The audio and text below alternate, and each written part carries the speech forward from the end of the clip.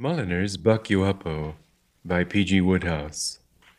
The village choral society had been giving a performance of Gilbert and Sullivan's Sorcerer in aid of the church organ fund.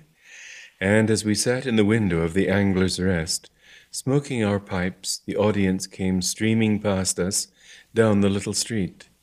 Snatches of song floated to our ears, and Mr. Mulliner began to croon in unison. "Ah, me, I was a pale young curate then," chanted Mr. Mulliner in the rather snuffling voice, in which the amateur singer seems to find it necessary to render the old songs. "Remarkable," he said, resuming his natural tones, "how fashions change even in clergymen. There are very few pale young curates nowadays." "True," I agreed. "Most of them are beefy young fellows who rode for their colleges. I don't suppose I have ever seen a pale young curate." "You never met my nephew Augustine, I think?" "Never." "The description in the song would have fitted him perfectly. You will want to hear all about my nephew Augustine." "At the time of which I am speaking," said Mr. Mulliner, "my nephew Augustine was a curate, and very young and extremely pale. As a boy, he had completely outgrown his strength. And I rather think at his theological college some of the wilder spirits must have bullied him. For when he went to Lower Brisket in the Midden to assist the vicar, the Reverend Stanley Brandon, in his cure of souls, he was as meek and mild a young man as you could meet in a day's journey. He had flaxen hair, weak blue eyes, and the general demeanor of a saintly but timid codfish. Precisely, in short, the sort of young curate who seems to have been so common in the 80s, or whenever it was that Gilbert wrote The Sorcerer. The personality of his immediate superior did little or nothing to help him to overcome his native diffidence. The Reverend Stanley Brandon was a huge and sinewy man of violent temper, whose red face and glittering eyes might well have intimidated the toughest curate. The Reverend Stanley had been a heavyweight boxer at Cambridge, and I gather from Augustine that he seemed to be always on the point of introducing into debates on parish matters the methods which had made him so successful in the roped ring.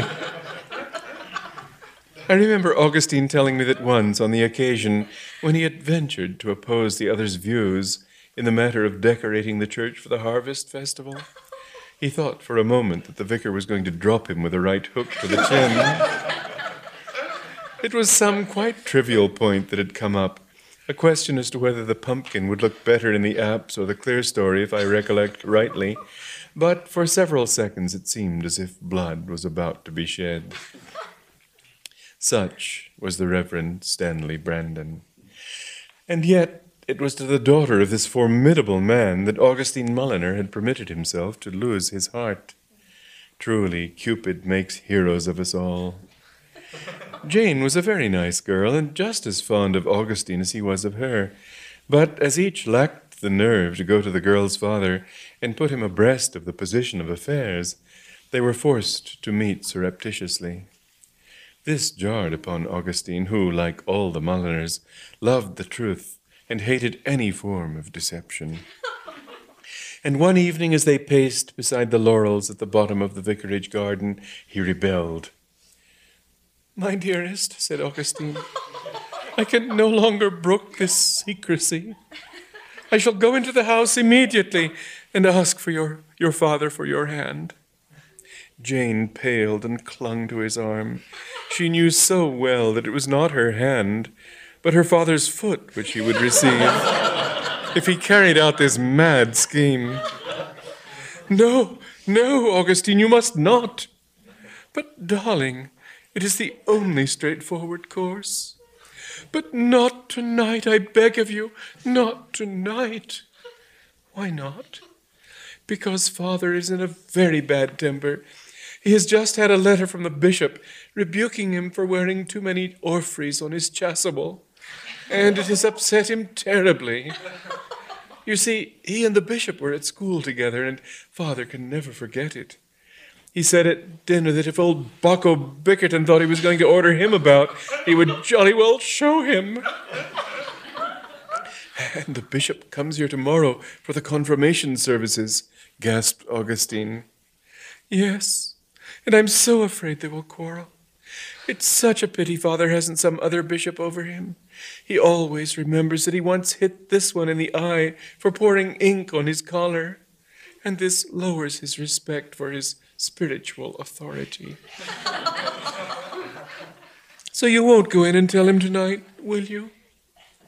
I will not, Augustine assured her with a slight shiver. And you will be sure to put your feet in hot mustard and water when you get home. The dew has made the grass so wet. I will indeed, dearest. You are not strong, you know. No, I am not strong. You ought to take some really good tonic. Perhaps I ought. Good night, Jane. Good night, Augustine. The lovers parted.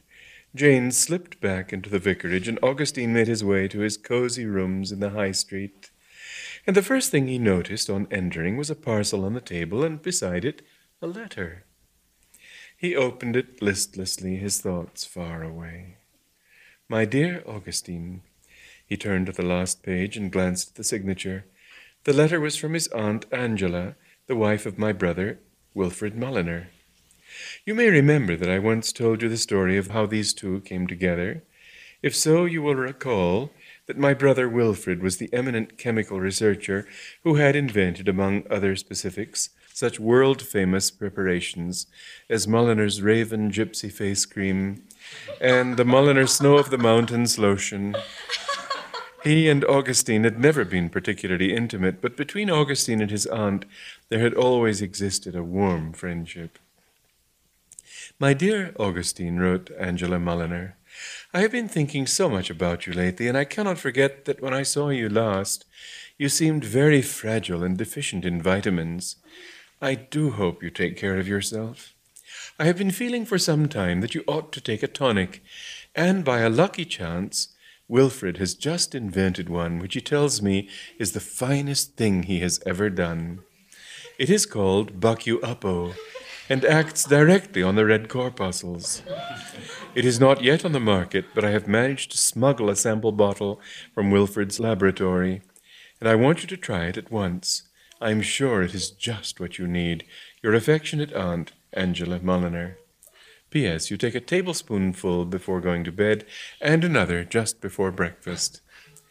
Augustine was not an unduly superstitious young man, but the coincidence of this tonic arriving so soon after Jane had told him that a tonic was what he needed affected him deeply. It seemed to him that this thing must have been meant. He shook the bottle, uncorked it, and, pouring out a liberal tablespoonful, shut his eyes and swallowed it. The medicine, he was glad to find, was not unpleasant to the taste. It had a slightly pungent flavor, rather like old boot soles beaten up in sherry. Having taken the dose, he read for a while in a book of theological essays and then went to bed. As his feet slipped between the sheets, he was annoyed to find that Mrs. Wardle, his housekeeper, had once more forgotten his hot water bottle. Oh, dash, said Augustine. He was thoroughly upset. He had told the woman over and over again that he suffered from cold feet and could not get to sleep unless the dogs were properly warmed up. He sprang out of bed and went to the head of the stairs. Mrs. Wardle, he cried. There was no reply. Mrs. Wardle, bellowed Augustine, in a voice that rattled the window panes like a strong nor'easter. Until tonight he had always been very much afraid of his housekeeper, and had both walked and talked softly in her presence. But now he was conscious of a strange, new fortitude. His head was singing a little, and he felt equal to a dozen Mrs. Wardles. Shuffling footsteps made themselves heard. Well, what is it now? Asked a querulous voice. Augustine snorted. I'll tell you what it is now, he roared. How many times have I told you always to put a hot water bottle in my bed? You've forgotten it again, you old cloth head. Mrs. Wardle peered up, astounded and militant. Mr. Mulliner, I'm not accustomed... Shut up, thundered Augustine. What I want from you is less backchat and more hot water bottles. Bring it up at once or I leave tomorrow. Let me endeavor to get it into your concrete skull that you aren't the only person letting rooms in this village. Any more lip, and I'll walk straight round the corner where I'll be appreciated. Hot water bottle, ho! And look slippy about it. Yes, Mr. Mulliner, certainly, Mr. Mulliner. In one moment, Mr. Mulliner. Action! Action! Boomed Augustine. Show some speed. Put a little snap into it. Yes, most decidedly, Mr. Mulliner, replied the chastened voice from below. An hour later, as he was dropping off to sleep, a thought crept into Augustine's mind. Had he not been a little brusque with Mrs. Wardle? Had there not been in his manner something a shade abrupt, almost rude? Yes, he decided regretfully, there had. He lit a candle and reached for the diary which lay on the table at his bedside. He made an entry. The meek shall inherit the earth. Am I sufficiently meek, I wonder?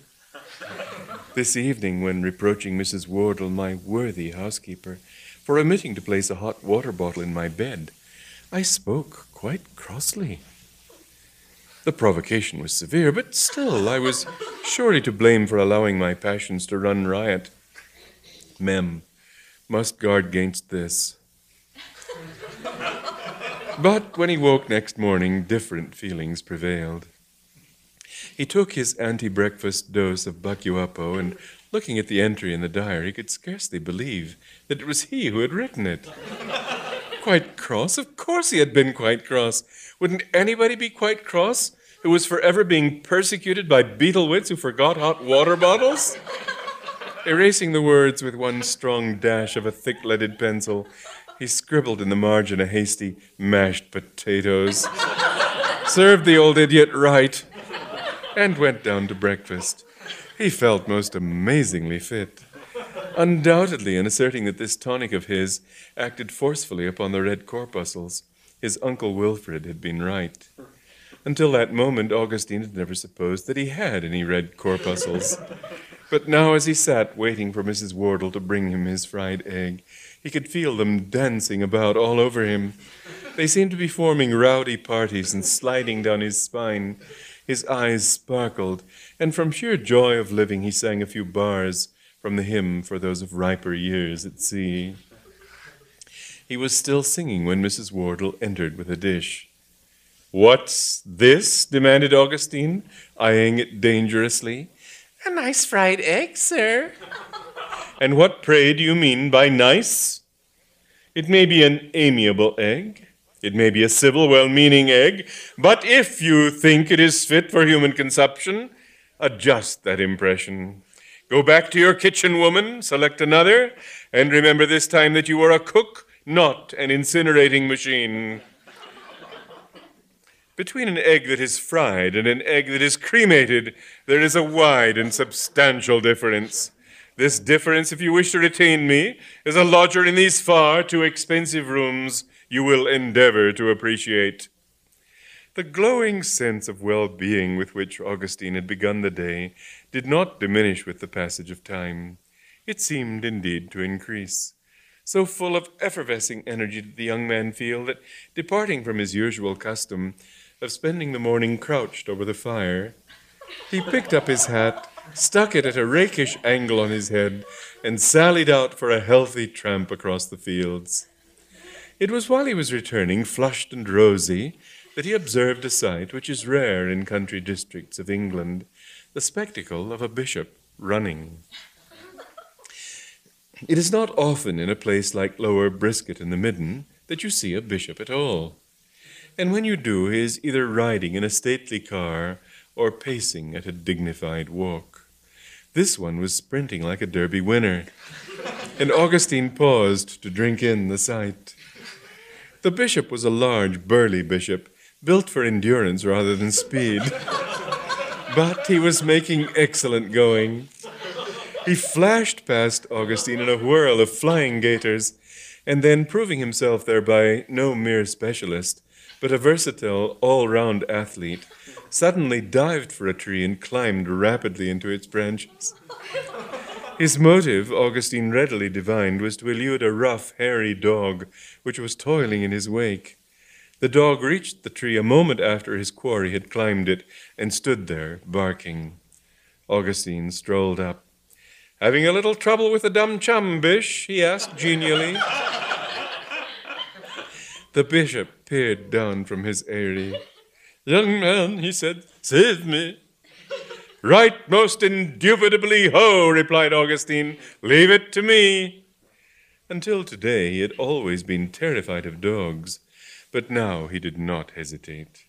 Almost quicker than words can tell, he picked up a stone, discharged it at the animal, and whooped cheerily as it got home with a thud. The dog, knowing when he had had enough, removed himself at some 45 mph. And the bishop, descending cautiously, clasped Augustine's hand in his. "My preserver," said the bishop. "Don't give it another thought," said Augustine cheerily, always glad to do a pal a good turn. "We clergymen must stick together." "I thought he had me for a minute." "Quite a nasty customer, full of rude energy." The bishop nodded. "His eye was not dim, nor his natural force abated. Deuteronomy 34:7, he agreed. "I wonder if you can direct me to the vicarage. I fear I have come a little out of my way." "I'll take you there." "Thank you. Perhaps it would be as well if you did not come in. I have a serious matter to discuss with old Pieface. With the Reverend Stanley Brandon." "I have a serious matter to discuss with his daughter. I'll just hang about the garden." "You are a very excellent young man," said the bishop as they walked along. "You are a curate, eh?" "At present, but," said Augustine, tapping his companion on the chest, "just watch my smoke. That's all I ask you to do, just watch my smoke." "I will." "You should rise to great heights, to the very top of the tree. Like you did just now, eh?" said the bishop. "You young rogue." He poked Augustine in the ribs. said Augustine. He slapped the bishop on the back. "But all joking aside," said the bishop as they entered the vicarage grounds, "I shall really keep my eye on you and see that you receive the swift preferment which your talents and character deserve. I say to you, my dear young friend, speaking seriously and weighing my words, that the way you picked that dog off with that stone was the smoothest thing I ever saw. And I am a man who always tells the strict truth." "Great is truth, and mighty above all things," Esdras 4:41, said Augustine. He turned away and strolled towards the laurel bushes, which were his customary meeting place with Jane. The bishop went on to the front door and rang the bell. Although they had made no definite appointment, Augustine was surprised when the minutes passed and no Jane appeared. He did not know that she had been told by her father to entertain the bishop's wife that morning and show her the sights of Lower Brisket in the midden. He waited some quarter of an hour with growing impatience and was about to leave when suddenly from the house there came to his ears the sound of voices raised angrily. He stopped. The voices appeared to proceed from a room on the ground floor facing the garden. Running lightly over the turf, Augustine paused outside the window and listened. The window was open at the bottom, and he could hear quite distinctly. The vicar was speaking in a voice that vibrated through the room. "Is that so?" said the vicar. "Yes, it is." "Ha, ha! To you and see how you like it," rejoined the bishop with spirit. Augustine drew a step closer. It was plain that Jane's fears had been justified, and that there was serious trouble afoot between these two old schoolfellows. He peeped in. The vicar, his hands behind his coat-tails, was striding up and down the carpet, while the bishop, his back to the fireplace, glared defiance at him from the hearthrug. "Whoever told you you were an authority on chasubles?" demanded the vicar. That's all right, who told me, rejoined the bishop. I don't believe you know what a chasuble is. Is that so? Well, what is it then? It is a circular cloak hanging from the shoulders, elaborately embroidered with a pattern and with orphreys, and you can argue as much as you like, young pie-face, but you can't get away from the fact that there are too many orphreys on yours. And what I'm telling you is that you've jolly well got to switch off a few of those orphreys or you'll get it in the neck. The vicar's eyes glittered furiously.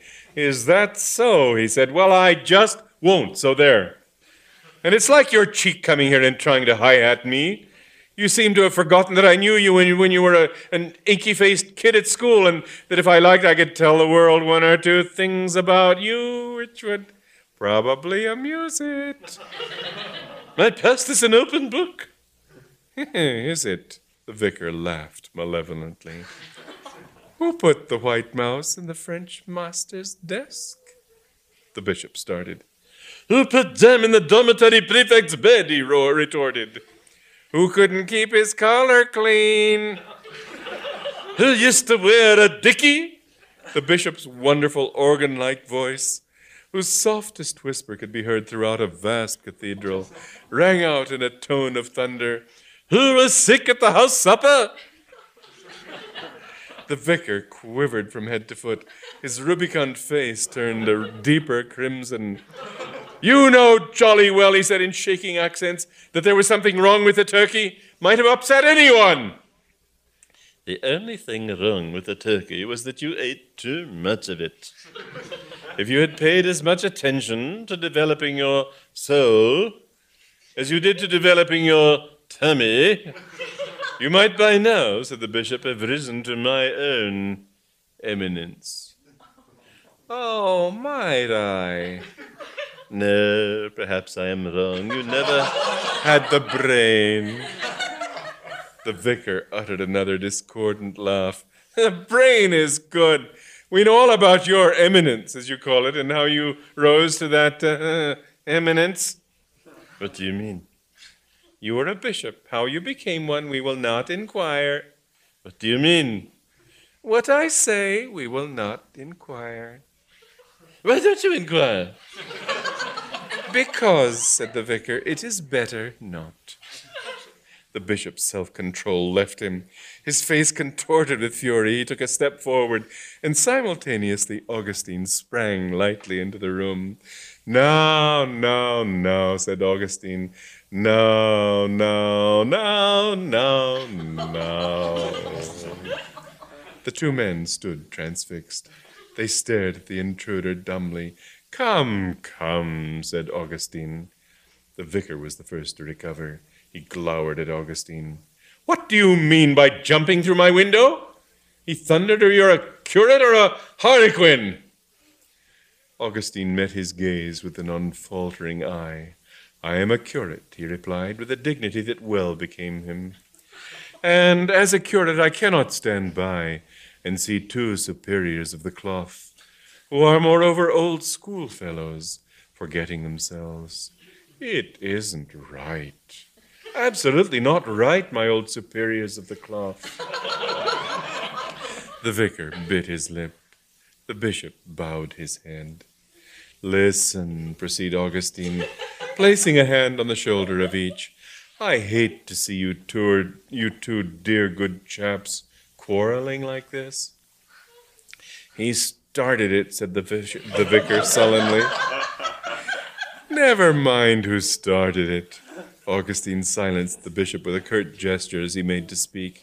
Be sensible, my dear fellows. Respect the decencies of debate. Exercise a little good-humored give and take. You say, he went on, turning to the bishop, that our good friend here has too many orphreys on his chasuble? I do, and I stick to it. Yes, but what, said Augustine soothingly, are a few orphreys between friends? Reflect. You and our worthy vicar here were at school together. You are bound by the sacred ties of the old alma mater. With him you sported on the green. With him you shared a crib and threw ink darts in the hour supposed to be devoted to the study of French. Do these things mean nothing to you? Do these memories touch no chord? He turned appealingly from one to the other.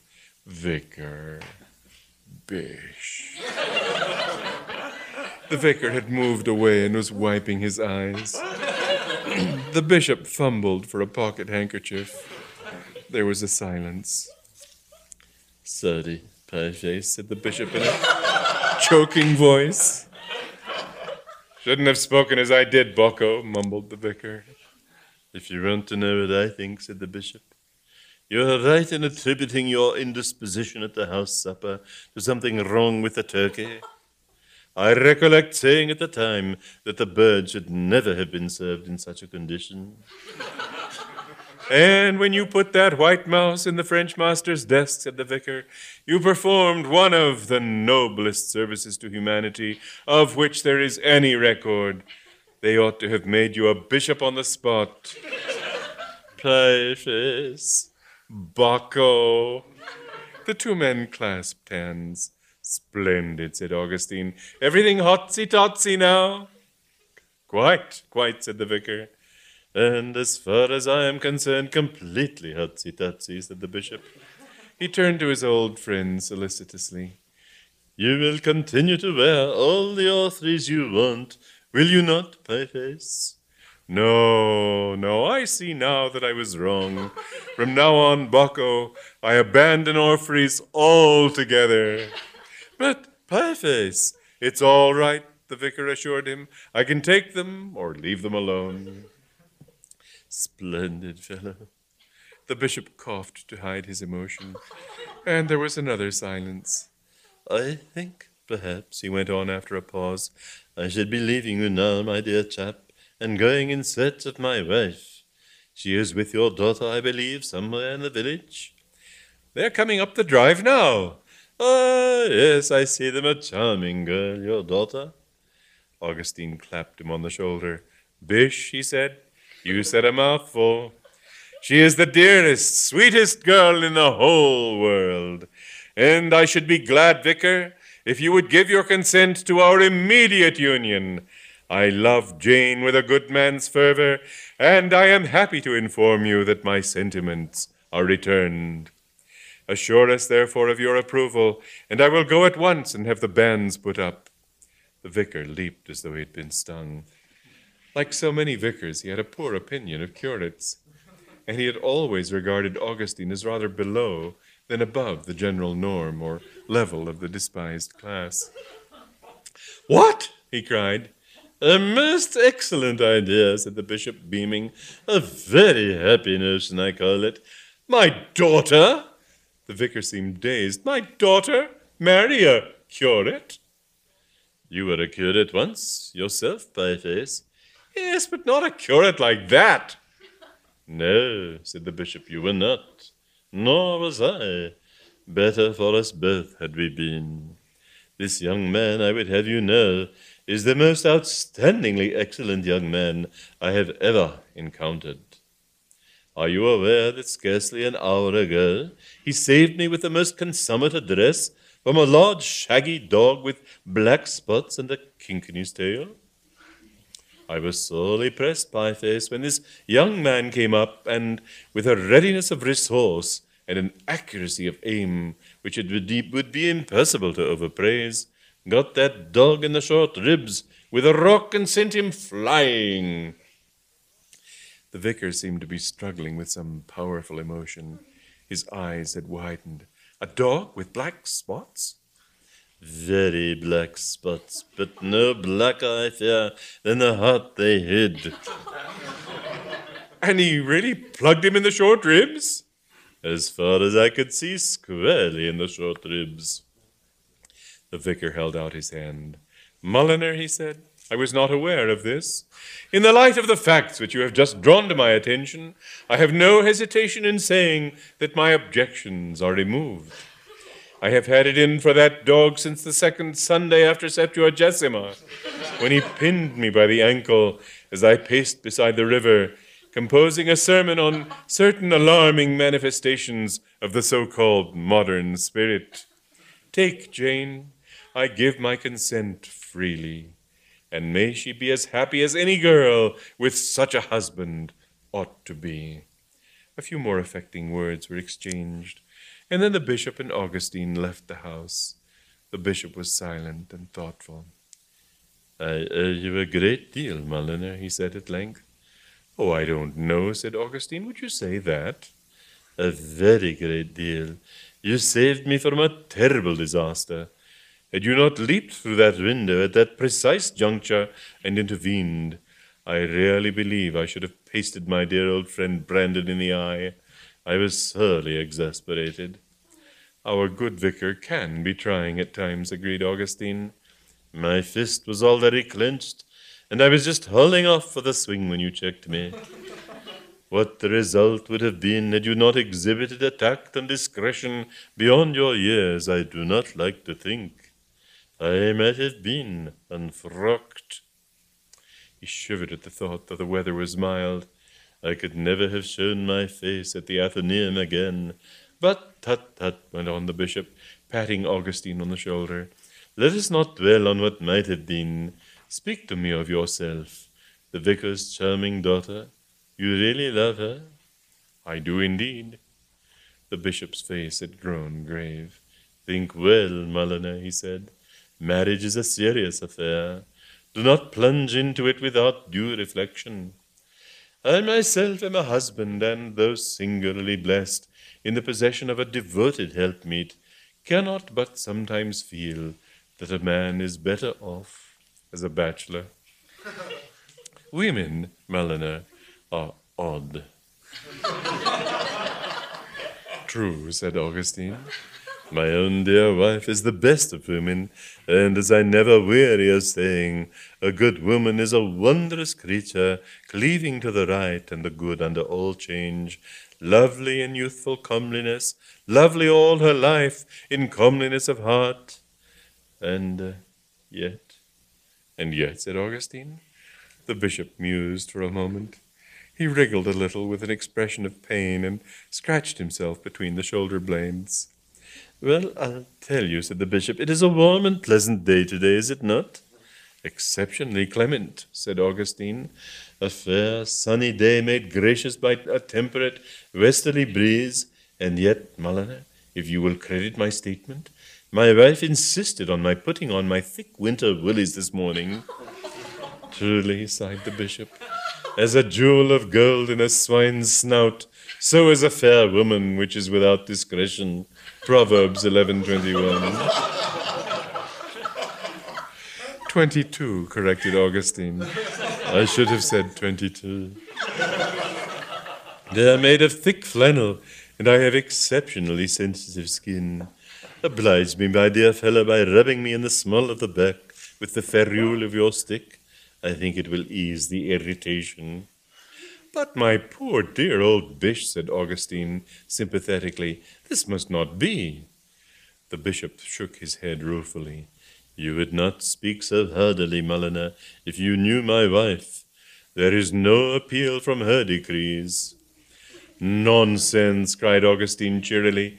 He looked through the trees to where the lady bishopess, escorted by Jane, was examining a lobelia through her lorgnette, with just the right blend of cordiality and condescension. "I'll fix that for you in a second." The bishop clutched at his arm. "My boy, what are you going to do?" "I'm just going to have a word with your wife and put the matter up to her as a reasonable woman." "Thick winter woolies on a day like this. Absurd," said Augustine. "Preposterous. I never heard such rot." The bishop gazed after him with a laden heart. Already he had come to love this young man like a son, and to see him charge so light-heartedly into the very jaws of destruction afflicted him with a deep and poignant sadness. He knew what his wife was like when even the highest in the land attempted to thwart her, and this brave lad was but a curate. In another moment now she would be looking at him through her lorgnette. and England was littered with the shriveled remains of curates at whom the Lady Bishopess had looked through her lorgnette. He had seen them wilt like salted slugs at the episcopal breakfast table. He held his breath. Augustine had reached the Lady Bishopess, and the Lady Bishopess was even now raising her lorgnette. The bishop shut his eyes and turned away. And then, years afterwards, it seemed to him, a cheery voice hailed him, and turning, he perceived Augustine bounding back through the trees. "It's all right, Bish," said Augustine. All right? Faltered the bishop. "Yes, she says you can go and change into the thin cashmere." The bishop reeled. But what did you say to her? What arguments did you employ? "Oh, I just pointed out what a warm day it was and jollied her along a bit." Jollied her along a bit? "And she agreed in the most friendly and cordial manner. She has asked me to call at the palace one of these days." The bishop seized Augustine's hand. "My boy," he said in a broken voice, "you shall do more than call at the palace. You shall come and live at the palace. Become my secretary, Mulliner, and name your own salary. If you intend to marry, you will require an increased stipend. Become my secretary, boy, and never leave my side. I have needed somebody like you for years." It was late in the afternoon when Augustine returned to his rooms, for he had been invited to lunch at the vicarage, and had been the life and soul of the cheery little party. "A letter for you, sir," said Mrs. Wardle obsequiously. Augustine took the letter. "I am sorry to say I shall be leaving you shortly, Mrs. Wardle." "Oh, sir, if there's anything I can do." "Oh, it's not that. The fact is the bishop has made me his secretary, and I shall have to shift my toothbrush and spats to the palace, you see." "Well, fancy that, sir. Why, you'll be a bishop yourself one of these days." "Possibly," said Augustine, "possibly. And now, let me read this." He opened the letter. A thoughtful frown appeared on his face as he read. "My dear Augustine, I am writing in some haste to tell you that the impulsiveness of your aunt has led to a rather serious mistake. She tells me that she dispatched to you yesterday, by parcel post, a sample bottle of my new Buck-U-Uppo, which she obtained without my knowledge from the laboratory. Had she mentioned what she was intending to do, I could have prevented a very unfortunate occurrence. Mulliner's Buck-U-Uppo is of two grades or qualities, the A and the B. The A is a mild but strengthening tonic designed for human invalids. The B, on the other hand, is purely for circulation in the animal kingdom and was invented to fill a long-felt want throughout our Indian possessions. As you are doubtless aware, the favorite pastime of the Indian Maharaja is the hunting of the tiger in the jungle from the backs of elephants. And it has happened frequently in the past that hunts have been spoiled by the failure of the elephant to see eye to eye with its owner in the matter of what constitutes sport. Too often elephants, on sighting the tiger, have turned and galloped home. And it was to correct this tendency on their part that I invented Mulliner's Buck-U-Uppo B. 1 teaspoon of the Buck-U-Uppo B, administered in its morning bran mash, will cause the most timid elephant to trumpet loudly and charge the fiercest tiger without a qualm. Abstain, therefore, from taking any of the contents of the bottle you now possess, and believe me, your affectionate uncle, Wilfred Mulliner. Augustine remained for some time in deep thought after perusing this communication. Then, rising, he whistled a few bars of the psalm appointed for the 26th of June and left the room. Half an hour later, a telegraphic message was speeding over the wires. It ran as follows: Wilfred Mulliner, The Gables, Lesser Lossingham, Salop. Letter received. Send immediately COD 3 cases of the B. Blessed shall be thy basket and thy store. Deuteronomy 28:5, Augustine.